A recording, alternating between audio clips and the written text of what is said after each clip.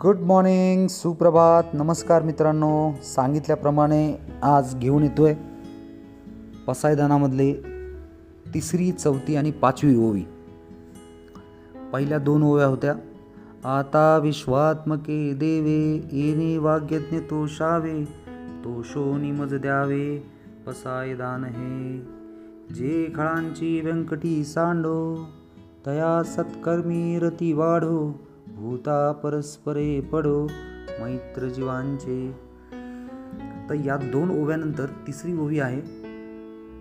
दुरितांचे तिमिर जाओ, विश्व स्वधर्म सूर्ये पाहो, जो जे वांचिल तो ते लाहो प्राणी जात.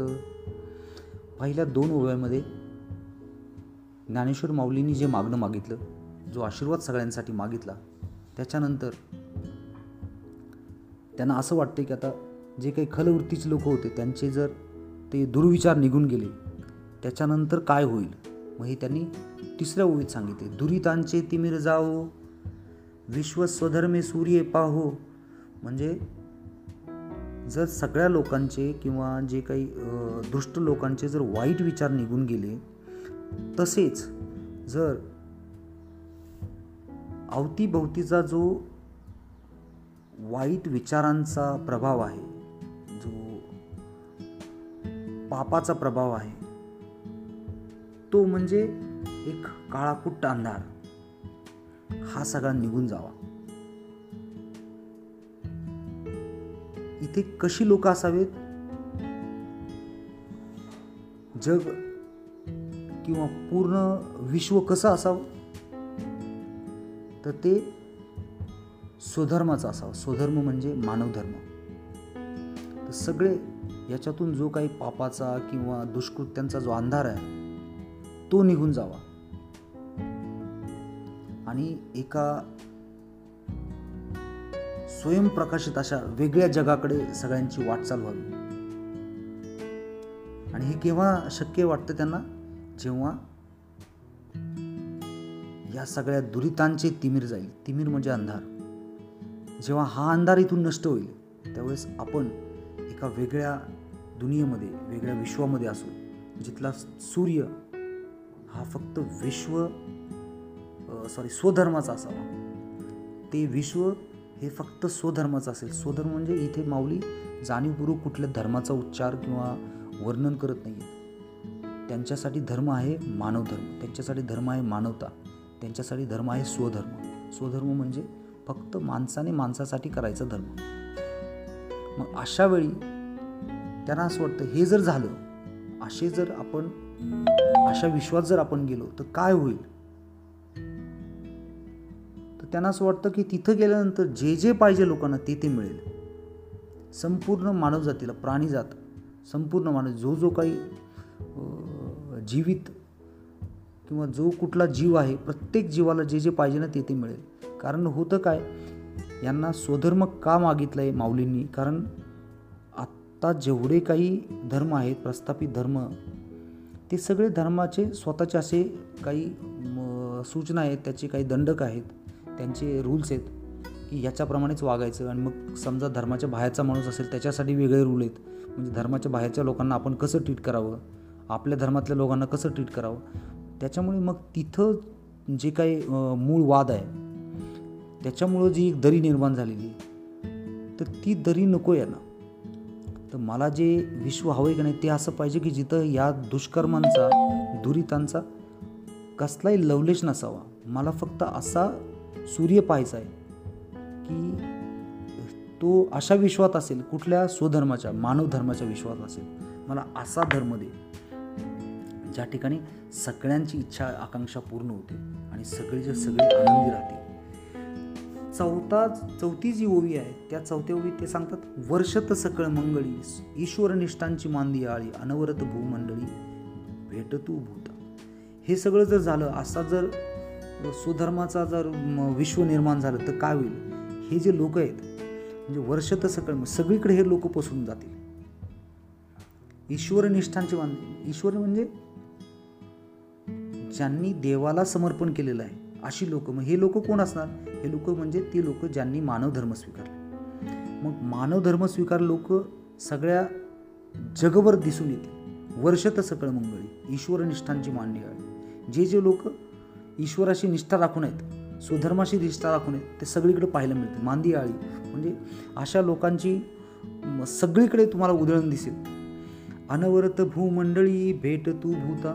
त्याच्यामुळे अशी लोक सगळ्या जगभर जाऊन विदाऊट एनी म्हणजे कुठल्याही अडचणीविना, कुठल्याही त्यांना कसल्याही प्रकारचा अडथळा येणार नाही आणि ते सगळ्या जगभर फिरतील आणि सगळ्या लोकांना त्याचा फायदा देतील. असं मला पाहिजे. अनवरत भूमंडळी भेटतो. जिथे जिथे जाईल भूमंडळावर तिथे तिथे मला हे अशी लोक भेटू देत. आणि 5व्या ओवीमध्ये ते सांगतात, आता चला हे सगळं झालं, चला कल्पतरूंचे आरव, चेतना चिंतामणींचे गाव,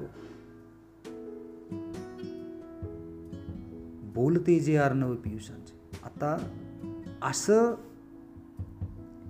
दाटीवाटीने हे सगळे कल्पवृक्ष निर्माण झालेत. कल्पवृक्ष म्हणजे ज्या वृक्षाखाली आपल्या सगळ्या इच्छाकांक्षा पूर्ण होतात. तो कल्पवृक्ष कुठला आहे? तर तो कल्पवृक्ष आहे मानव धर्माचा. मानवाने जर स्वतःचा धर्म मानवासाठी जर जगायला सुरुवात केली तर तो एक कल्पतरू बनू शकतो. तो स्वतःची ज्या काही इच्छा आकांक्षा आहेत त्या पूर्ण करू शकतो. मग आता सगळीकडे जर अशीच लोक आहेत, ईश्वरनिष्ठांची मांदी आळी, जर सगळीकडे हीच ईश्वरनिष्ठ लोक आहेत, म्हणजेच आता सगळीकडेच कल्पतरू आहेत. चेतना चिंतामणींचे गाव. प्रत्येक ठिकाणी तुम्हाला अशी माणसं दिसतील, चिंतामणी जो सगळ्या मनातल्या चिंता हरतो. अशी जर माणसं अवतीभोवती असतील, ते सगळ्या लोकांच्याकडे जातील, प्रत्येकाच्या काळजी ज्या काही चिंता आहेत त्या दूर होतील. चेतना चिंतामणींचे गाव, बोलते जे अर्णव पियुषांचे. सगळीकडे ते जातील आणि त्यांच्या बोलण्यातून, त्यांच्या वाक्यातून, प्रत्येक शब्दातून काय जाणवेल, काय ओसंडून वाहील? तर समुद्र ओसंडून वाहील. कशाचा? पियुषांचा, म्हणजे अमृताचा. त्यांचं एक एक शब्द हे अमृतासारखे असतील. त्यांनी मानवजात ही अमर होऊन जाईल. अमर म्हणजे ज्याला मरण येत नाही असं म्हणायचं नाही ना. अमर म्हणजे ती चिरकाल टिकेल. म्हणूनच त्यांनी सांगितले मानव धर्म हे जो कल्पवृक्ष आहे तो काय निर्माण करेल? तर पियुष निर्माण करेल. म्हणजे जे शब्द आहेत, जी वाणी आहे ती पियुष आहे. जसं की ज्ञानेश्वरी हे अमृत आहे. ज्या माणसानं ते पिलं तो अमर झाला. अमर कसा झाला? तो मरणार नाही असं नाही, तर तो त्याच्या स्वधर्मापर्यंत पोहोचला आणि तो चिरकाल टिकणार आहे. स्वधर्म चिरकाल टिकणार आहे.